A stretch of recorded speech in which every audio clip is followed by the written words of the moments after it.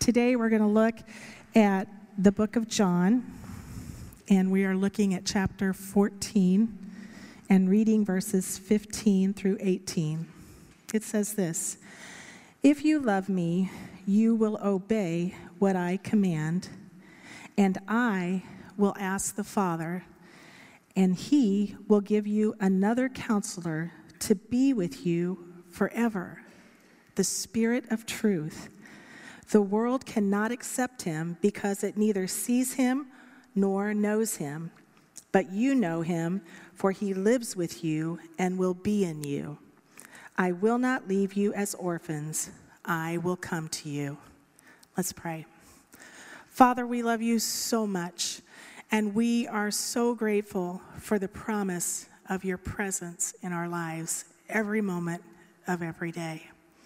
We thank you, God, that you are with us, that you are an ever-present help in times of trouble. God, that you can bring us joy. God, that you can be our confidence, and that you give us this promise that your Holy Spirit will be with us each day, that you will never leave us. We pray that you would open your word, and let our hearts be open to it. Bless Pastor as he shares today. Let him just sense your touch on his life. And let us, God, be ready to receive what you want to say to each one of us. And we'll thank you for that in Jesus' name. Amen. Those of you who had the privilege of knowing my father will appreciate this story a lot. When I was a boy, on a few occasions, we went to Florida on a vacation. And we would drive. And this was back in the day before the interstate highways were complete. So you spent a lot of time in those days driving on two-lane roads through Kentucky and Tennessee and Georgia. And when you get down to Georgia in those days, as you would drive down these two-lane roads, you would see the chain gangs from the prisons. How many of you remember chain gangs? Raise your hand. If you ever watched Cool Hand Luke, you get kind of a picture of the chain gangs that would be working. You'd see these guys and see the prison guards on their horses, and you'd drive by and they'd be out cutting the weeds. It was, as an 8 and 9-year-old, the picture of the chain gangs was fascinating, terrifying, instructive. You better behave yourself. You don't want to end up there. And the thought would cross my mind, be good or else. And as we were driving, if I got a bit restless in the car, my dad would say to me, "If you don't straighten up, I'm going to drop you off with one of these chain gangs, and we'll just pick you up on the way back home." Now, I never worried about that too much because Mom was in the car. And I would sit in the back and I'd figure, well, if anybody's getting dropped off with a chain gang, it's probably not me. Maybe the driver instead. Have you ever walked through a portion of your life, a time in life, where you felt like you've been dropped off with a chain gang? That the Father's kind of driven on and left you behind. A time in life or a period in life when things just aren't going well, and fear, worry, the threats of the enemy seem to surround you instead of the hope and the promises of God.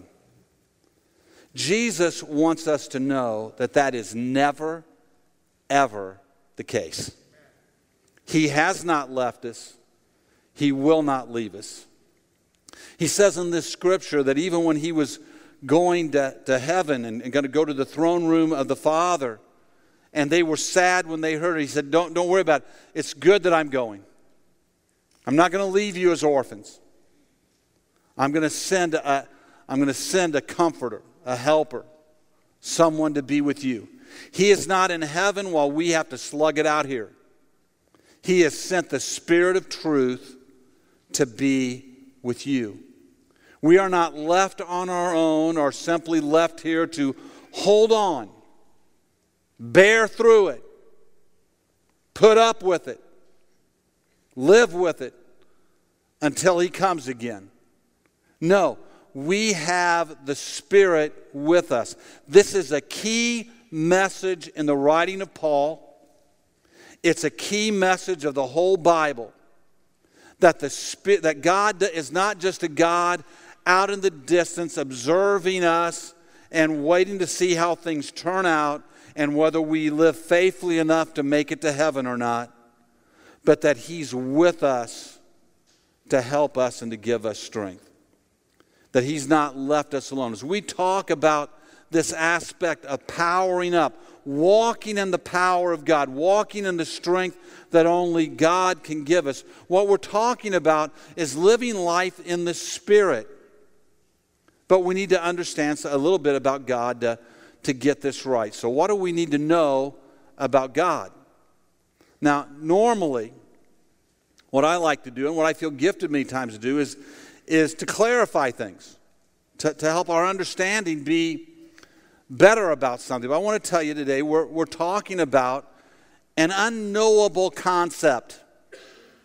When you go home today, I hope you can say, okay, I get what Pastor said. I get it.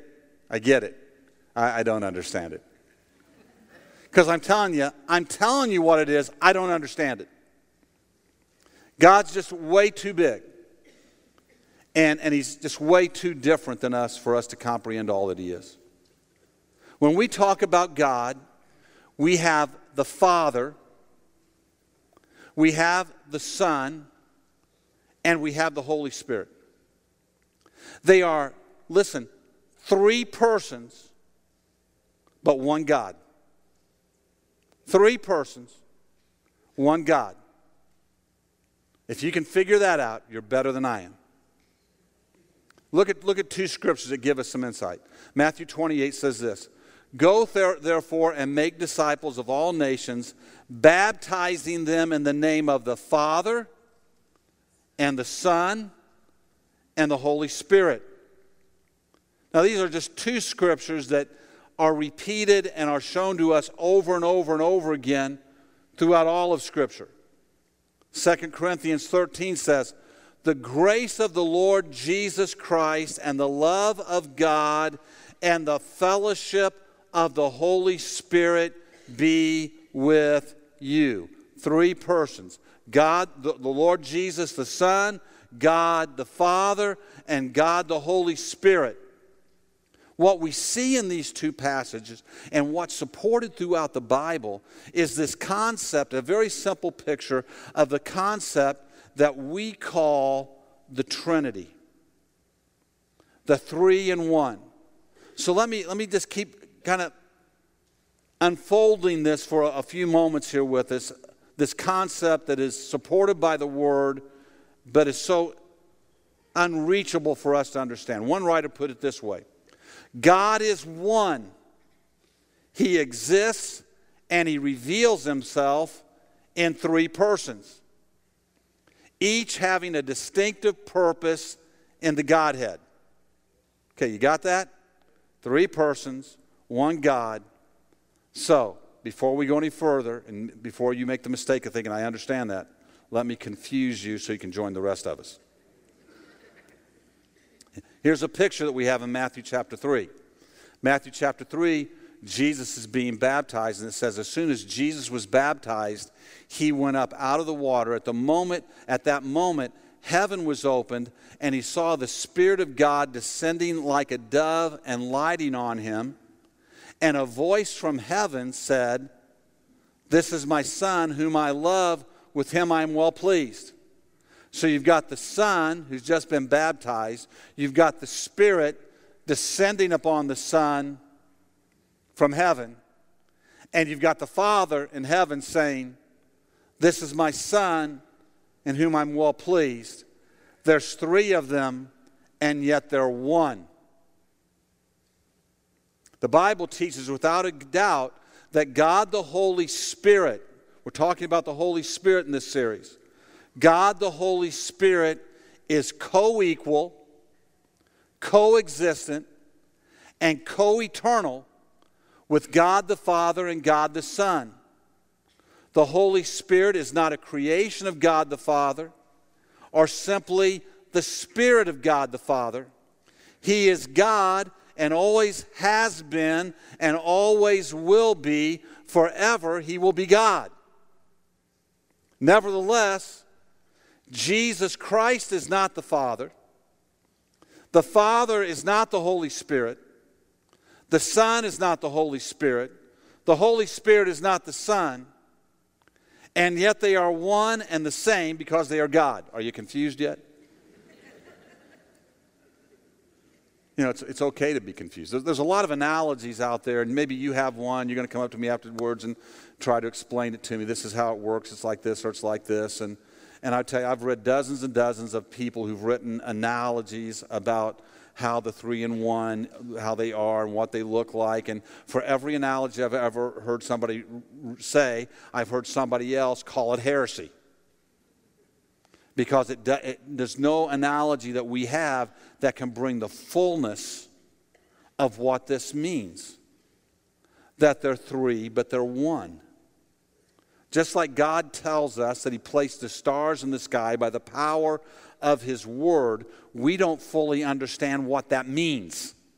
The power of His Word. How does His Word have that kind of power? We accept that by faith, as we look at the order of the universe and we say somebody had to do it. It's in order, it's in balance, it's in perfect unity. How did this happen? Somebody had to. God says, I did it by the power of my Word. I created all things out of nothing. Reminded of the scientists who went to God and said, we can create life. He said, go just like you. He said, okay, go ahead. They started to gather some. He said, no. They started to gather some dirt and some chemicals together. He said, no. Get your own dirt.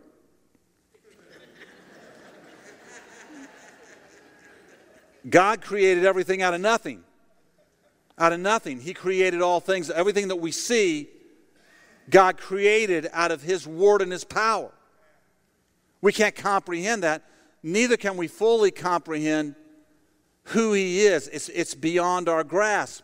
It's why when we walk before Him someday, saint and sinner alike will fall on their knees and say, He is Lord. Just by a glimpse of Him. He is Lord. Those who betrayed Him, those who are mad at Him, those who are angry with Him, those who don't understand what's happened to Him on this earth will fall on their knees and go, oh, He is Lord. So it's better to get there now. So if you think you have this Trinity thing figured out, instead of coming and trying to explain it to me, just write a book and then duck, because you're going to hear how you don't have it figured out by everybody else. Another writer put it this way. It is true that Jesus Christ is the key figure in all God's plan. The Holy Spirit Himself focuses attention on Christ and seeks to glorify Him. The Holy Spirit is never treated as some vague influence or imperceptible energy. He is recognized as a real person with intelligence, feelings, and a will. It's the three in one, the Father, the Son, and the Holy Spirit. We don't want to degrade that feeling and think that He's something that He is God. And they are one. One preacher put it this way, said to try to power the church without the Holy Spirit is like trying to power Chicago with a flashlight battery. The Holy Spirit is a distinct person with a distinct job. The Holy Spirit is not an it. Jesus always refers to the Holy Spirit as a person. And we need to be careful with that. It is the Holy Spirit that moves on us today. Paul proclaimed this to mean that there's a person of the Holy Spirit we experience, and we get to experience His presence and His power. When you came to Christ and were born again, it's because the Holy Spirit moved on you, revealed truth to you, and you followed the leading of the Holy Spirit, and His power changes you. It's the Holy Spirit that gives us strength and guides us. Charles Spurgeon, one of the great preachers in the history of the church, had it right when he bluntly called out to pastors and churches. And he said this to them: death and condemnation to the church that is not yearning after the Spirit, crying and groaning until the Spirit of God has wrought mightily or worked mightily in our midst. He is here. He has never gone back since Pentecost. Brethren, if we do not have the Spirit of God, it were better to shut the churches, nail the doors, put on a black cross, preach and say, God have mercy on us. It's the Holy Spirit's role to guide and direct the church, to fill the church, to lead the church, to bring life and transformation into the lives of people that need Him. The Holy Spirit is the way God is present with His people today. That's good news. So if we're going to preach the gospel, honoring the third person of the Trinity is both necessary and inevitable. He's not just a phantom. He's not an associate God. He is God here, God now, God where it counts. No one is saved without His work of conviction and conversion. No one develops holiness of heart without the Holy Spirit's continuing work. No one is empowered for witnessing and service apart from the Holy Spirit. We need the Holy Spirit. You need the Holy Spirit. And so think about, I want you to, before I move on, I just want to get this concept. He is fully God. Just like we honor God the Father, just like we recognize God the Son and the work He's done, we need to recognize God the Spirit and recognize that they are in complete unity, and yet they are not they are one. And yet they are they.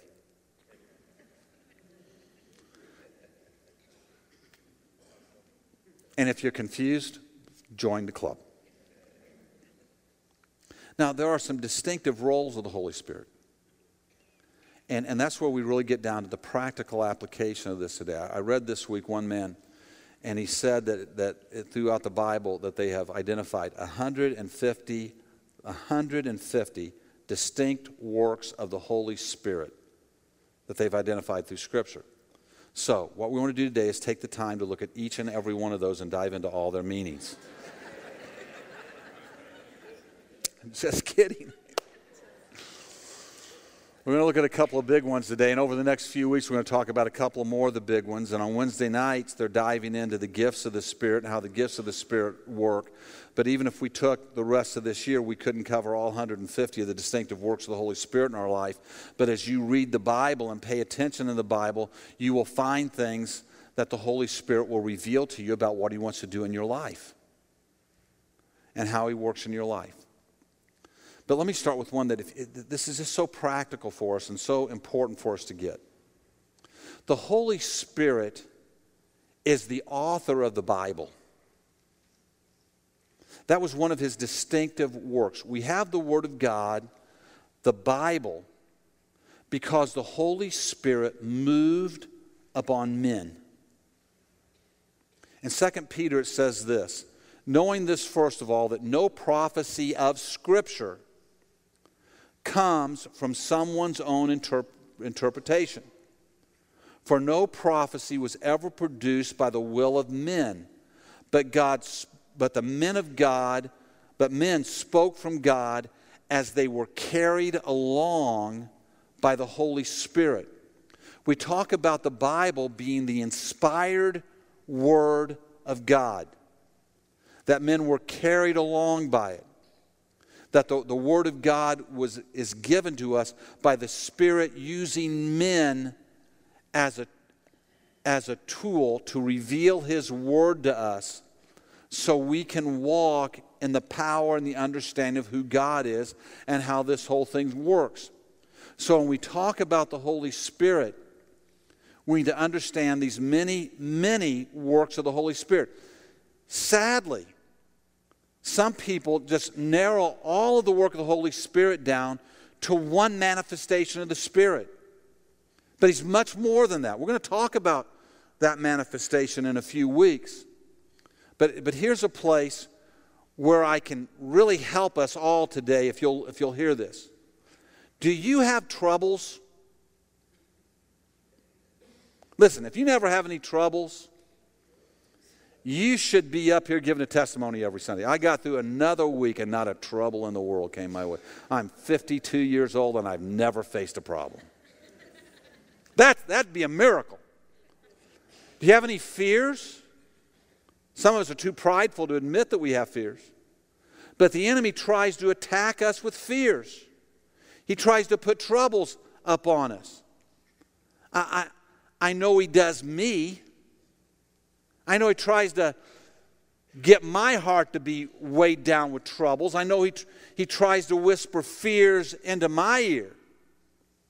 Now, what do I do about that? That's the question. How do we as Christians combat the circumstances of life, the worries of life, the fears of life, the threats of the enemy? We need to breathe into us the living Word of God, revealed and inspired by the Spirit of God into our spirits. See, when you have a trouble, you have a worry, you are, to see if this is right, aren't you attacked on two levels? You're attacked here in the mental level. You start thinking about it. You start playing it over and over again in your mind. It starts working on you. And it's just kind of churning around in there. And you know, you're sitting at dinner maybe with your family and they're all talking and having a good time. You're down there and your mind's just going like this on your trouble. You go to bed at night and you want to sleep, and what happens? Your mind kicks into your problem. You go, you maybe sit and watch TV or you do something. Your mind gets off of it for a few minutes. You turn the TV off. You think, wow, I'm glad I feel so much better now. What was I proud of? Oh, yeah. And it comes right back into your head, doesn't it? But it's not only there.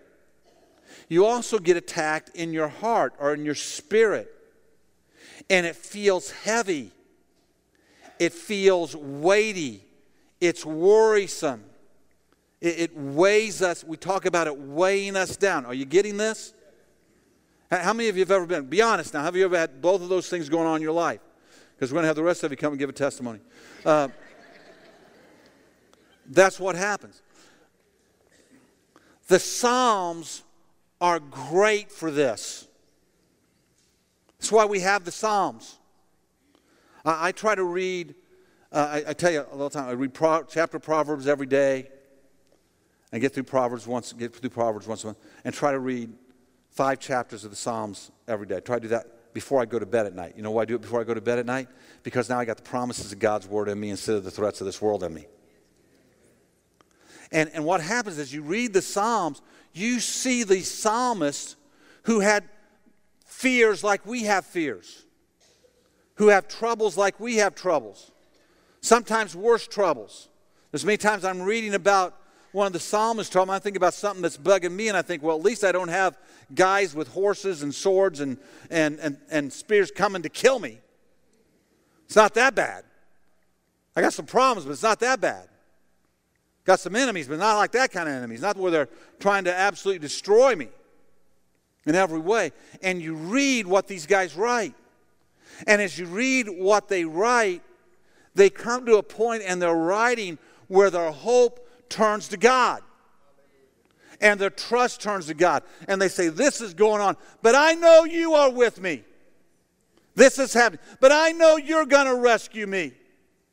Now this is going on, but I know you will encompass around about me, and you will go before me, and that you're my provider, and you're my hope, and you're my strength. And you begin to read that. Now it's important.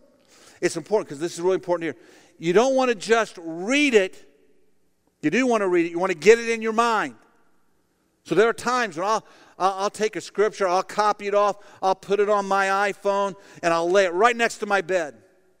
I'm worried about something. And I read a promise. I'm reading through the Psalm. I see a promise. Oh, God, that's true. You're with me. You're not going to let me down. I can count on you. And throughout the night, the enemy will wake me up and say, what about this? And I'll get that. I'll just pick up my phone and read it again. Just read it again. There it is. That's what, Satan, that's what about that. You want to know what about that? Right there it is. God is with me. He is my refuge. He is my strength. He is my protector. He will be with me. Now, it's important it doesn't stay there. I want to keep it there, but it's important that it goes here too. I got to breathe that into me. God, thank you for this great promise. I receive this promise, God. You know, Father, you know how the enemy's trying to weigh me down right now. You know how he's trying to fill me with fear. You know how he's trying to fill me with doubt. And I'll stand back here sometimes, get ready to walk in here. The enemy will say, yeah, all those people are going to be looking at you, and they're not going to like what you're going to say today. God, I'm only telling them what you told me to say to them. God, help me today. Why? Because we want to breathe it into our spirit. This is where some Christians have failed. There's some Christians, they know the Word. They've never breathed it into their spirit.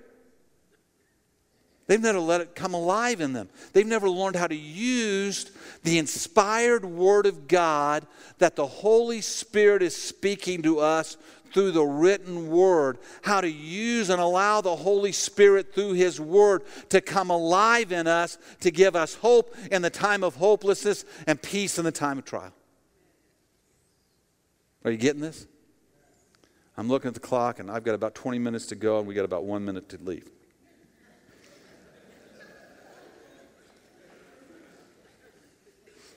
Listen, I'm going to wrap it up with just a couple things. Some Christians have more faith in their problems than they have faith in the Spirit. They are still in their understanding instead of kingdom of God understanding. You try to breathe hope into them. You try to speak a word of hope into them. And this is what you get. But. Stop it. In the name of Jesus, just stop it. Your faith is in your fears instead of in His promises. At some point in time, by the conviction of the Holy Spirit, you've got to realize God has said things, He means them. He keeps His word. If I can count on heaven, I can count on His word. I can count on His truth. I can count on Him. The enemy will try to whisper in your ear that you can't count on Him for salvation. His word says you can. He'll go with you. Now listen, I'm going to tell you one quick thing. Sin, we need to allow the Spirit to do two other things, and these are on your notes there, and I don't have time to go into them. The Spirit has to be allowed to convict us of sin, because sin will keep me ensnared to the enemy. So I've got to open my heart to the Spirit and say, Spirit of God, convict me of sin. Convict me of those things that bind me in the hand of the enemy. Don't let me continue in them in ignorance, in pride, in fear, in desire. Convict me of them.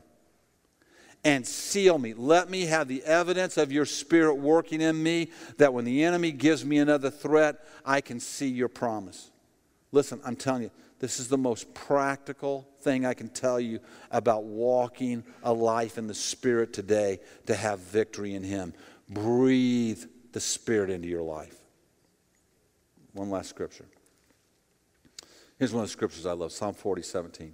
As for me, I am poor and needy, but the Lord takes thought for me.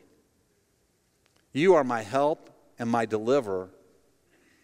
Oh, do not delay, oh my God. There's three things happening here. It's almost like the psalmist is looking at people around him saying, look, I know I'm poor and in need. I know it. I know it. But then he begins to talk to himself. But wait a second.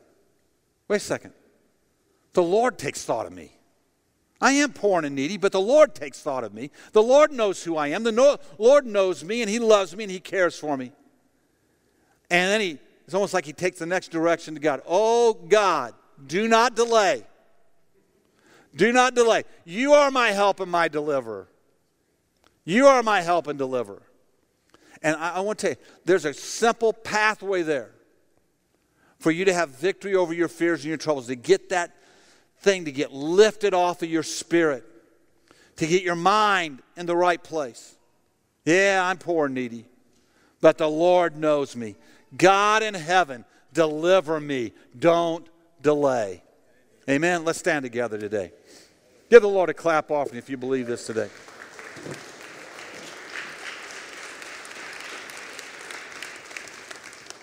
Now listen, in John, Nicodemus, he comes to Jesus, and Jesus cuts to the quick of things, and he tells him, you must be born again. Not you might be or you should be, it'd be good if you are. Now, if you're going to see the kingdom of God, if you're going to get the kingdom of God, you're going to understand how this thing works and how it is, you've got to be born again. And Nicodemus is like, just like we do when we think about the Holy Spirit and 3 in 1. How in the world can that be?